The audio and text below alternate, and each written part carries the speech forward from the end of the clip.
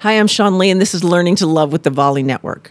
You know, one of the things I do as I prepare for this show is I look at the things that are out there and what is being spread in our world.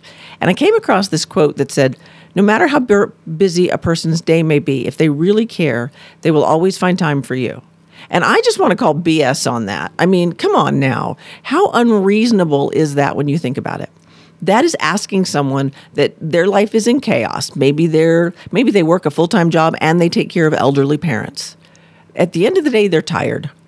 And I'm going to ask you to cut those people some slack because we all do what we can. We all give what we can. We all show up as we can. And to say to someone, hey, I know you're stressed. I know you've got a lot going on. I know you're overworked. I know all of this, but pay attention to me. Maybe you should look at what you can do for them. Because we all have a need to be desired. We all have a need to be appreciated. And if you show up in a relationship in a space of take, eventually the gas tank runs empty. But if you show up in a relationship giving every day and allowing them sometimes to take and allowing you to sometimes take, because sometimes you're not going to have it either.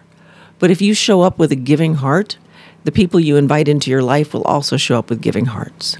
And if you give of yourself in a way that is nurturing to you, not as a way that is draining to you, then you're going to have an endless supply.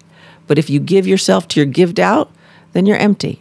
And the way that you nurture yourself and the way that you always make sure you have a ready, steady supply is to take care of the one person that you can control first. Do you. Take care of you.